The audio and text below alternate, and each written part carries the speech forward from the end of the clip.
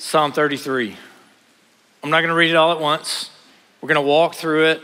Got a couple of main things that really jumped out at me from this text that I want to try to hit and emphasize to you from this text. But by way of introduction, look at chapter 32, verse 11. It says, "Be glad in the Lord and rejoice, O righteous, and shout for joy, all you upright in heart." Now, right after that, Psalm 33, where does it start with? If you're reading with the ESV like I am, it says, "Shout for joy in the Lord, O you righteous." So immediately we're understanding that the compiler of the Psalms has put Psalm 32 with Psalm 33, and right where Psalm 32 ends, Psalm 33 is going to pick up and it's going to take off. And both of these say, "Shout for joy." Now, oftentimes in our context, we tend to want to be pretty reserved. I appreciate that. We tend to want to be pretty studious. I appreciate that. I grew up in a church that was Baptist. I grew up in a really conservative church where you kind of had to wear a suit when you went to church. Anybody grew up in that type context? I grew up in a church where you didn't raise your hand. If you raised your hand in church, it was somebody asking if you had a question, right? I mean, you just didn't put your hand up.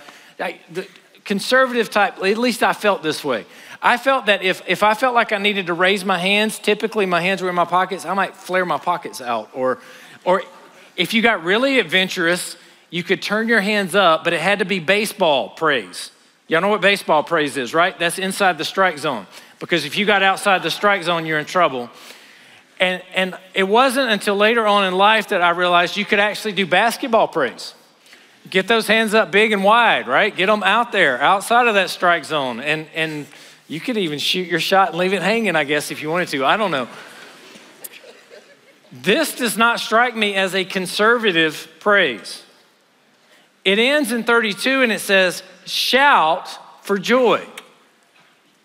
Now, I don't shout as loud as some of you shout because that's just not, I'm an introvert. Some of you, you're extroverts. We know. We can hear you. So let me hear you. Give us a shout for joy.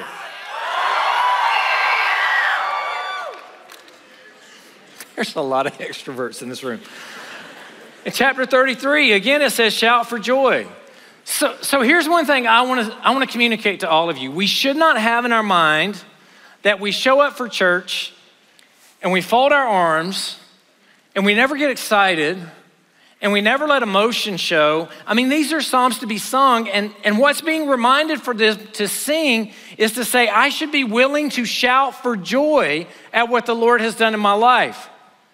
Christianity should not be a boring religion where we're sitting on our hands and we're never saying anything. It shouldn't be a religion where we are just so studious that we're writing the entire time. We never get excited or we never show passion about what God's doing in our life. Here it starts off and ends in 32, starts in 33 with "shout for joy." Now, that's not even the main point of the song. That's just by introduction as we get into this. So if you want to shout, if you want to say amen, if you want to do whatever, have at it. I don't care. I'll be fine. Here's your main idea of the psalm. Our hope is God's unfailing love. That's what this psalm's pointing us to. I'm going to come back to this a couple of times, but your hope in life is God's unfailing love. So ask yourself this question as you're preparing mentally to walk through here. What am I putting my hope in? Am I putting my hope in my academic ability? Am I putting my hope in my strength, my athletic ability? Am I putting my hope in my charismatic personality and my ability to influence people and win friends? Am I putting my hope in the degree that I hope to attain to get the job that I want, to provide the resources that I want, so life can go just like I have it all planned out? Or am I putting my hope in this simple one thing, the unfailing love of God? If all else fails, I'm still okay because my hope doesn't rest in the things of this world. It rests in the unfailing hope of God, unfailing love of God. Why is the unfailing love of God the main point here? Well, I'll mention this again too, but verse 5, it talks about his steadfast love. That's the word hesed. Verse 18, it talks about those who hope in his steadfast love. That's the word hesed. In verse 22, let your steadfast love, O Lord, be upon us. The same word 3 times mentioned in the song. And so there's something pressing into us here about God's steadfast love to us. It's where our hope is. So here's your outline. Your outline is the first 3 verses. We talk about praising the Lord. Then the text starts to explain to us, why are we supposed to praise the Lord? Well, in verses 4 going all the way through verse 19, we praise the Lord for his good works and his good word. His good word is what we start with, and then we go to his good works. We'll get there, and then we end with a reminder that our hope is in the Lord. So let's start with point number 1, verses 1 through 3. Number 1 is praise the Lord. All right, so look at what it says here. Chapter 33, verse 1, shout for joy in the Lord, O you righteous. Praise befits the upright. Give thanks to the Lord with the lyre. Make melody to him with the harp of 10 strings. Sing to him a new song. Play skillfully on the strings with loud shouts. Now let's walk through this. Think about what's being said here. Shout for joy. It comes back at the end of this and says, with loud shouts. You're not to be quiet. You don't have to be reserved when you're praising the Lord. The Lord is worthy of our praise. We can give a shout out to the Lord. We can sing the song, shout to the Lord, and actually shout to the Lord. We can do these type things. Look at what else it's saying here. There are so many imperatives in this first part. Shout to the Lord. Praise befits. Give thanks. Make melody. Sing. Play skillfully. The word skillfully there is actually the imperative. And so when they get up here and they do their thing, I have zero musical ability. Like I can keep time a little bit. That's it. I can't tell you the notes. I was hanging out with Heart Song and they were like, we're singing in the wrong key. And I'm like, I don't know what that means. You just, whatever. Y'all just sing really loud. I'll sing really soft. I'll be over here in the corner. It'll be okay. And so I don't know anything about music, but I know they practice really hard and they do a really good job because they do it skillfully. The text here is encouraging us to say, do it skillfully. How many do we have in here in music? You play an instrument, you like to sing, give me a shout out. Here's your song. Some of you come from a background, or you know people who come from a background that would say to you, don't use musical instruments when you do your worship. Some churches are so conservative, they would say no musical instruments. In fact, we had a student who was coming to Cedarville one time. His mom actually reached out to me and said, I want my son to be at Cedarville, but I think drums are of the devil. And so would you allow him to stay outside while y'all do your music, and then he can come inside during the worship and then get his chapel credit for that? My response to that parent was, I don't think your son's ever going to be comfortable at Cedarville University. We don't believe instruments or drums, since I happen to play the drums, and so does my son. We don't believe they're of the devil. We believe instruments are good, and here we see it in here. What are we supposed to do? Shout to the Lord.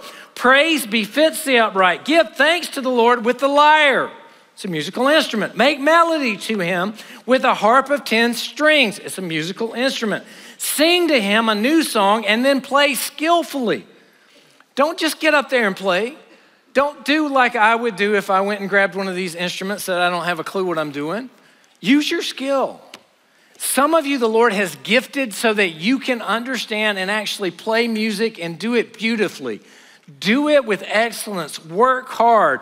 Practice your craft. Make sure that you do this well. And then I've got to pause right here because it says, sing to him a new song. Can I just challenge you as a generation of students to write music? Write your own songs. Write new songs. Write new hymns if you want to write new hymns. Write new courses if you want to write new courses. Write songs. If you love poetry, write music. Do these things so that we have new songs that we can sing praises to his name. We don't have enough songs. We don't have enough good songs. We don't have enough songs we can trust theologically, because sometimes we have to sing a song and everybody's in the back of their mind questioning, why aren't we singing that song? Don't you know about that? Yeah, we know about that group. We just evaluate each song individually. And so you write new songs and we won't have to worry about that group. You can write the new songs. We'll know they're theologically solid. So start your own songwriting business here. If God's calling you to do it, go for it. We've got 3 people that are going to write songs. It's a new song. All right. Praise the Lord. I'm going to move to point number 2. Point number 2, why do we praise the Lord? He gives it to us right here. So I've got it on the slide. I'm not jumping ahead because the passage is too long to fit on one slide, but I'm not jumping ahead. Why do we praise the Lord? Verse 4, for the word of the Lord is upright. We praise the Lord because his word comes to pass. His word is sure. His word is true. And the text is going to elaborate on this. But we also praise the Lord, and all of his work is done in faithfulness. We say it all the time. God is faithful. We can trust him. If God says he's going to do something, that's what he's going to do. He's going to be faithful even when we're not faithful because he cannot deny his character. He is a faithful God. He loves righteousness and justice, and the earth is full of the steadfast love of the Lord. That's where our hope is. The Lord is a good God. The Lord is good. The Lord is good because his word is sure and because his works are faithful. So now we're going to elaborate on that. Let's look first at his word. Verse 6, by the word of the Lord the heavens were made, and by the breath of his mouth all of their hosts. He gathers the waters of the sea as a heap, and he puts the deeps in the storehouses. Think about the Lord. The Lord speaks and things exist. He speaks creation into being. By the word of the Lord, things are held together by the power of his might. He speaks and things happen. By the word of the Lord, the heavens were made, and by the breath of his mouth, all of their hosts. Now, I don't know about you, but when I think about these things, often I don't think deeply enough about these things. So I have a couple of images to remind us about how transcendent God is, about how sovereign God is, and about how puny I am, and about how little I actually matter in this universe that God spoke into existence. He said, let there be light, and there was light, and I have no problem believing that light was already in motion so that we could see things that may be billions of light years away. God spoke into existence, and the James Webb Telescope has given us some images that we can look at to see things that he spoke into existence. Look at all these different galaxies and stars and things that are out there. It's another slide next. This slide is the Carina Nebula. That makes me think of Marvel, which it shouldn't, but that's okay. And then this next slide also shows potentially a black hole and some other things. You can talk to your professors who can tell you a lot more about this than I can. But think about how small I am, or that you are, compared to what we see. By his word, it says he spoke the heavens into existence. By the word of the Lord, the heavens were made. By the breath of his mouth, all of their host. It says he gathers the waters of the sea as a heap. Some would say that this may be an indication of the Red Sea when it stood up, or of the Jordan River when they crossed in Joshua and the river stood up at the edge. Some say this is still referring to creation. It says in verse 8, let all the earth fear the Lord. Friends, when we look at some of those images and we think about how small we are and how great he is, we should fear the Lord. We should be in awe of him. It's a restatement here. So what does it mean to fear the Lord? Let all the inhabitants of the world stand in awe of him. We should stand in awe of God Almighty. We should not stand in prideful arrogance because we think we're so great. We should look up at the one who created it all and say, I am nothing compared to what he is. And so we stand in awe and fearful reverence of the Creator. In verse 9, for he spoke and it came to be. He commanded and it stood firm. That's the word of the Lord. That's the good word that the Lord has spoken to us. This is why we praise the Lord, because the Lord in his word is good and it is sure and it is faithful and it will come to pass. And all throughout the Psalms, it talks about how the Lord used his word to create and to make things that happen. Friends, creation is one of the great gifts God has given us to remind us of how great he is and how much we should praise him and serve him and love him. It transitions.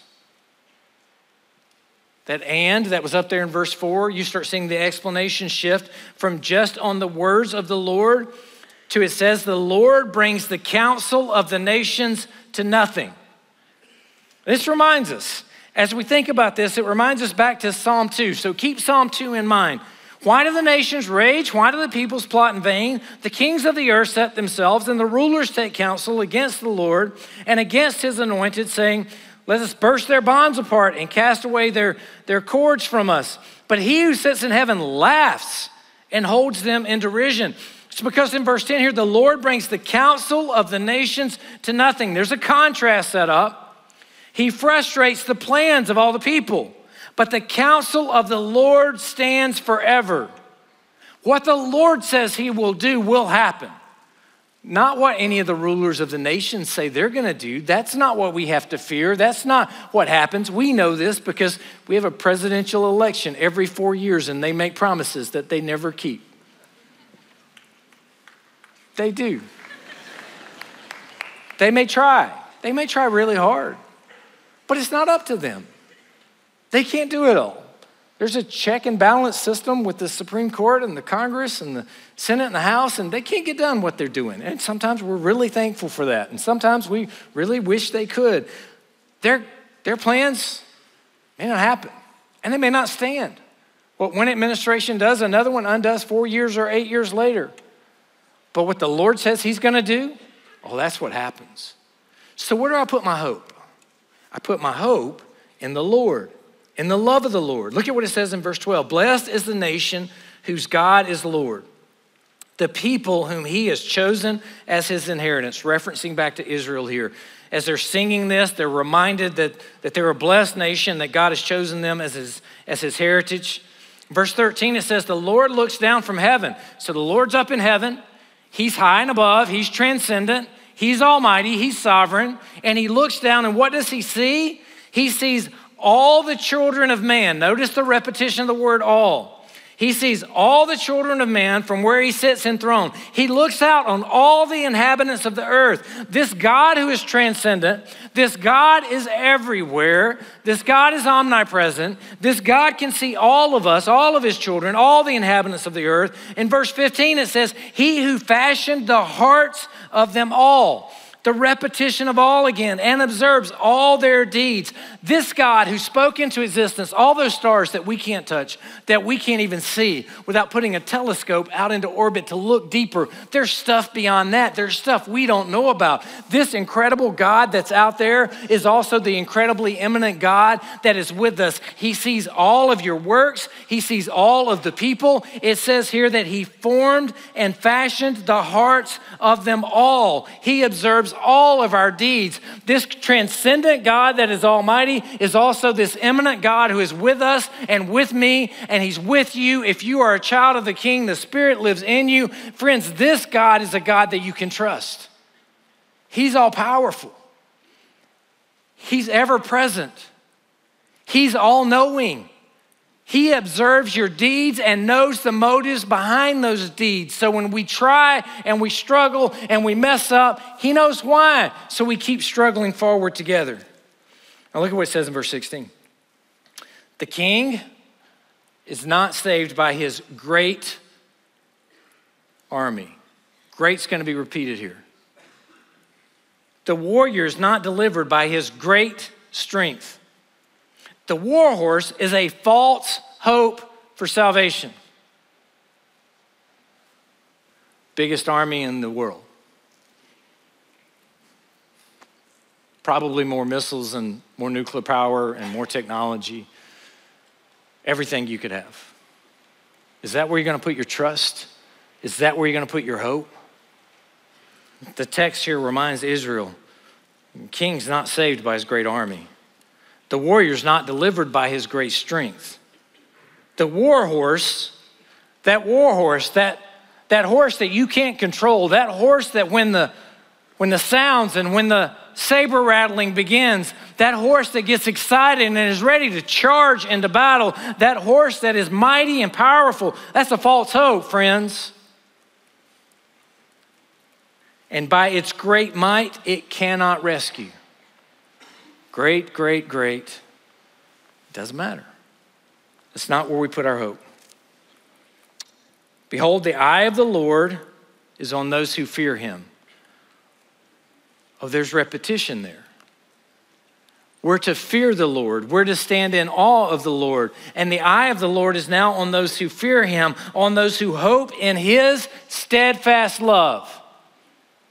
That steadfast love is where our hope has to be. Our fear should not be for men or nations or things of this world, but our fear should be reserved as a fear of the Almighty. We stand in awe of him. We long to serve him, that he may deliver their soul from death and keep them alive in famine. We move now to our third point. Our third point is that our hope is in the Lord. Look at what it says here in these last 3 verses. Our soul waits for the Lord. So it's reminding us that there's something inside of us, our soul, that waits for the Lord. Our soul can't be nourished by anything that this world has to offer.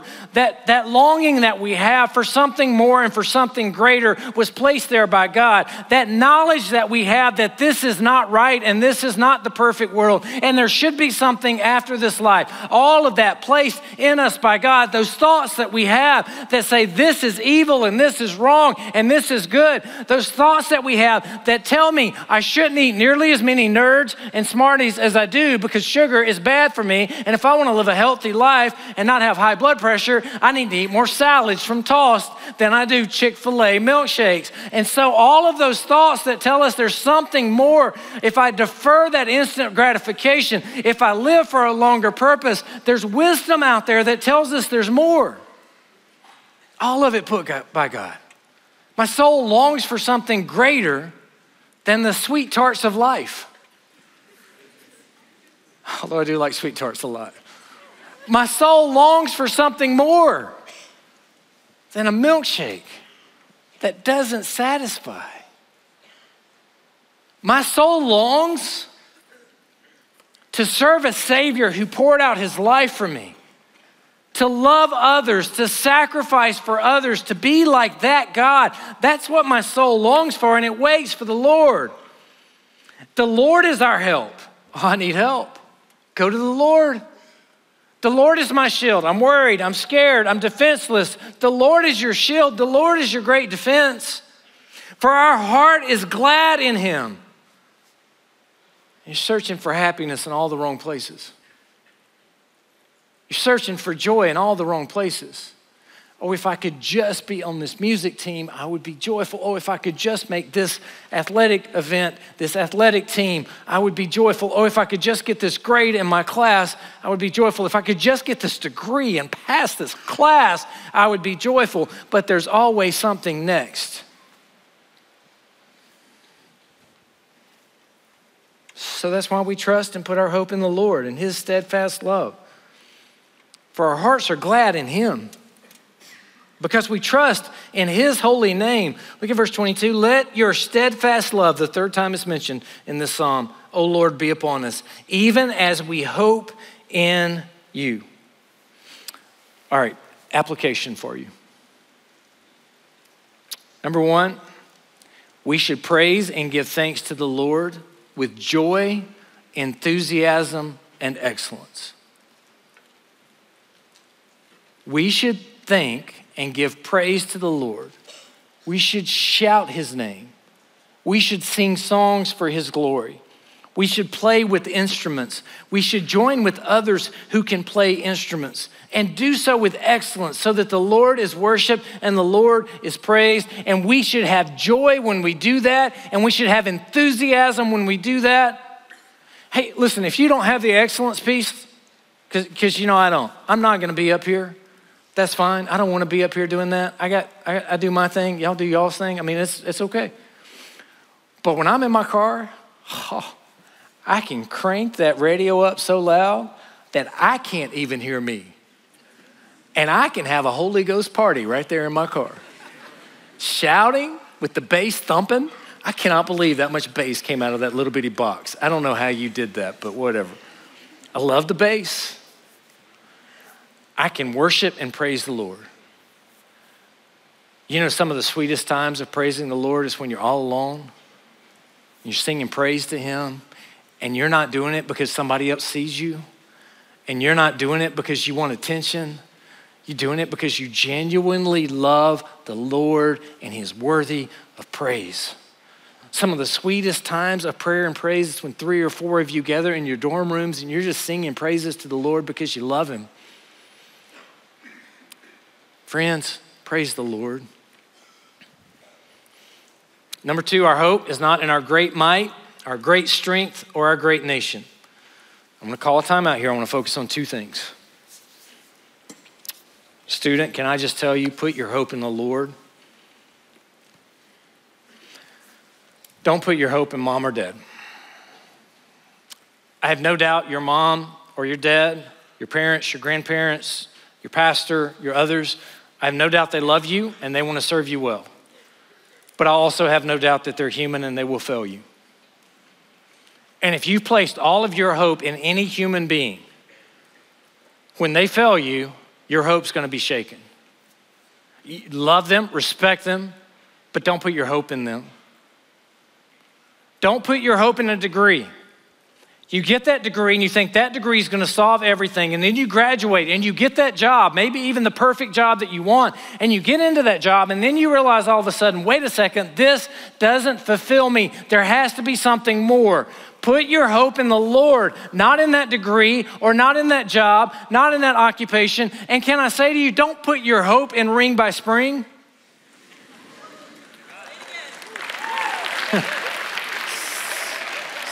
Somebody said, say it again. So I'll say it again. Don't put your hope in Ring by Spring.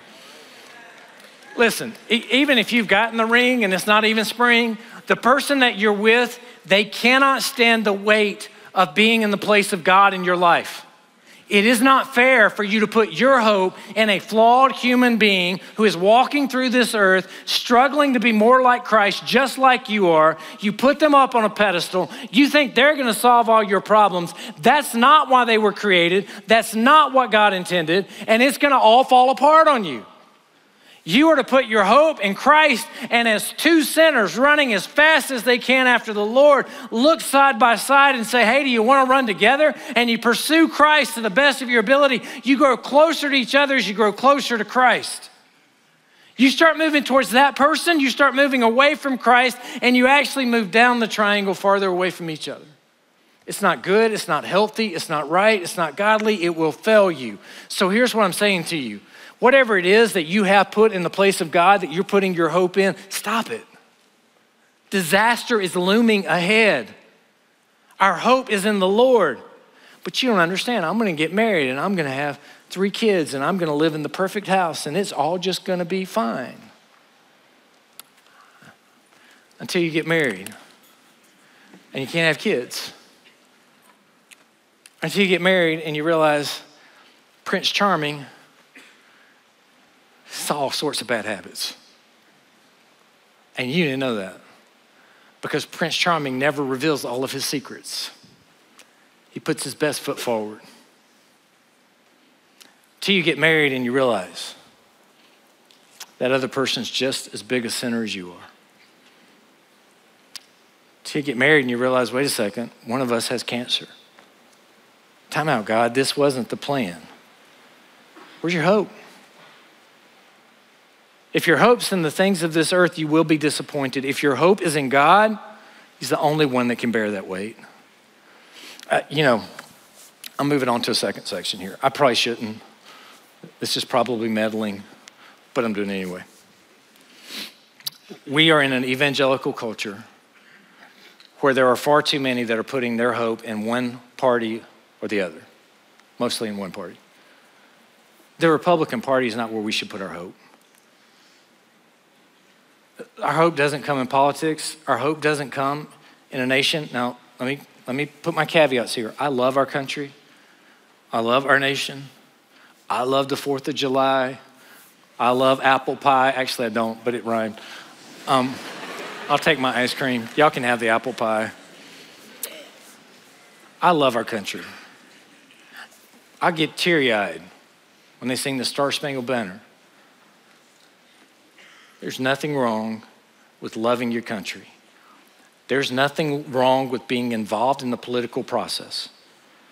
And so even as I'm telling you, don't put your hope in the Republican Party coming up before midterm election, let me also say to you that I absolutely could not believe that the president of our nation came out and said that if you give him the House and the Senate, that he's gonna make Roe v. Wade the law of the land, but he's actually going a step further. He's gonna make Roe v. Wade abortion on demand from conception till birth, the law of the land. I was blown away. Friends, that's not right. That's just evil. To say that you can abort a baby all the way up until the time of birth, we can't stand for that. We have to speak up and say something against that. But even while we do, we don't put our hope in a political process. And even while we do, we remember that there's grace at the foot of the cross and forgiveness for even those with whom we disagree. And they were created in the image of God just like we were, and Christ died for them just as much as he died for me. And friends, there's love that needs to go around to everybody. And if you're in this room and you've had an abortion, there's forgiveness and grace at the cross for you. And so I don't say these things with an air of condemnation, but we should say them with an air of humility to say, Christ's love is big enough for all of us. I've got to stand for what's right. I've got to do what's right as far as voting. I've got to make sure that I'm a good citizen. But friends, I don't put my trust in that, and I shouldn't be mean about it. We don't have to be mean about it. We've got a God who loves us all. So since I'm meddling, make sure that you go vote. Make sure that you vote your conscience, vote your beliefs. I'm going to tell you how to vote. Vote. But don't put your hope in whatever you vote for. Put your hope in Christ. And be nice about it. And don't say things, go ahead.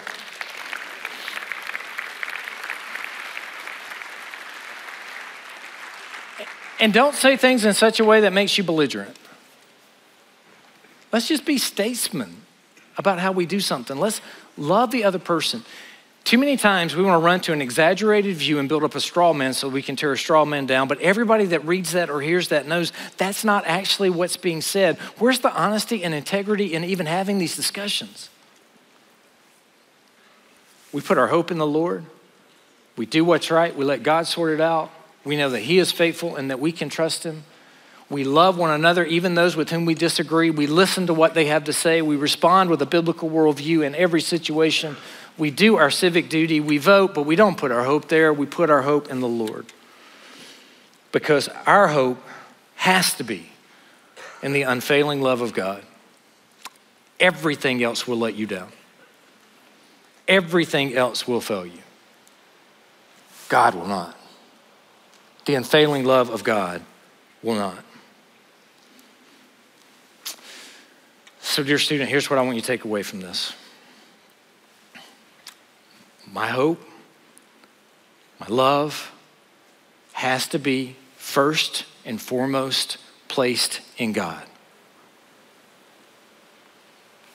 If I ever sense this in anything else, I know there's disaster coming ahead. There's letdown coming ahead. There are problems coming ahead.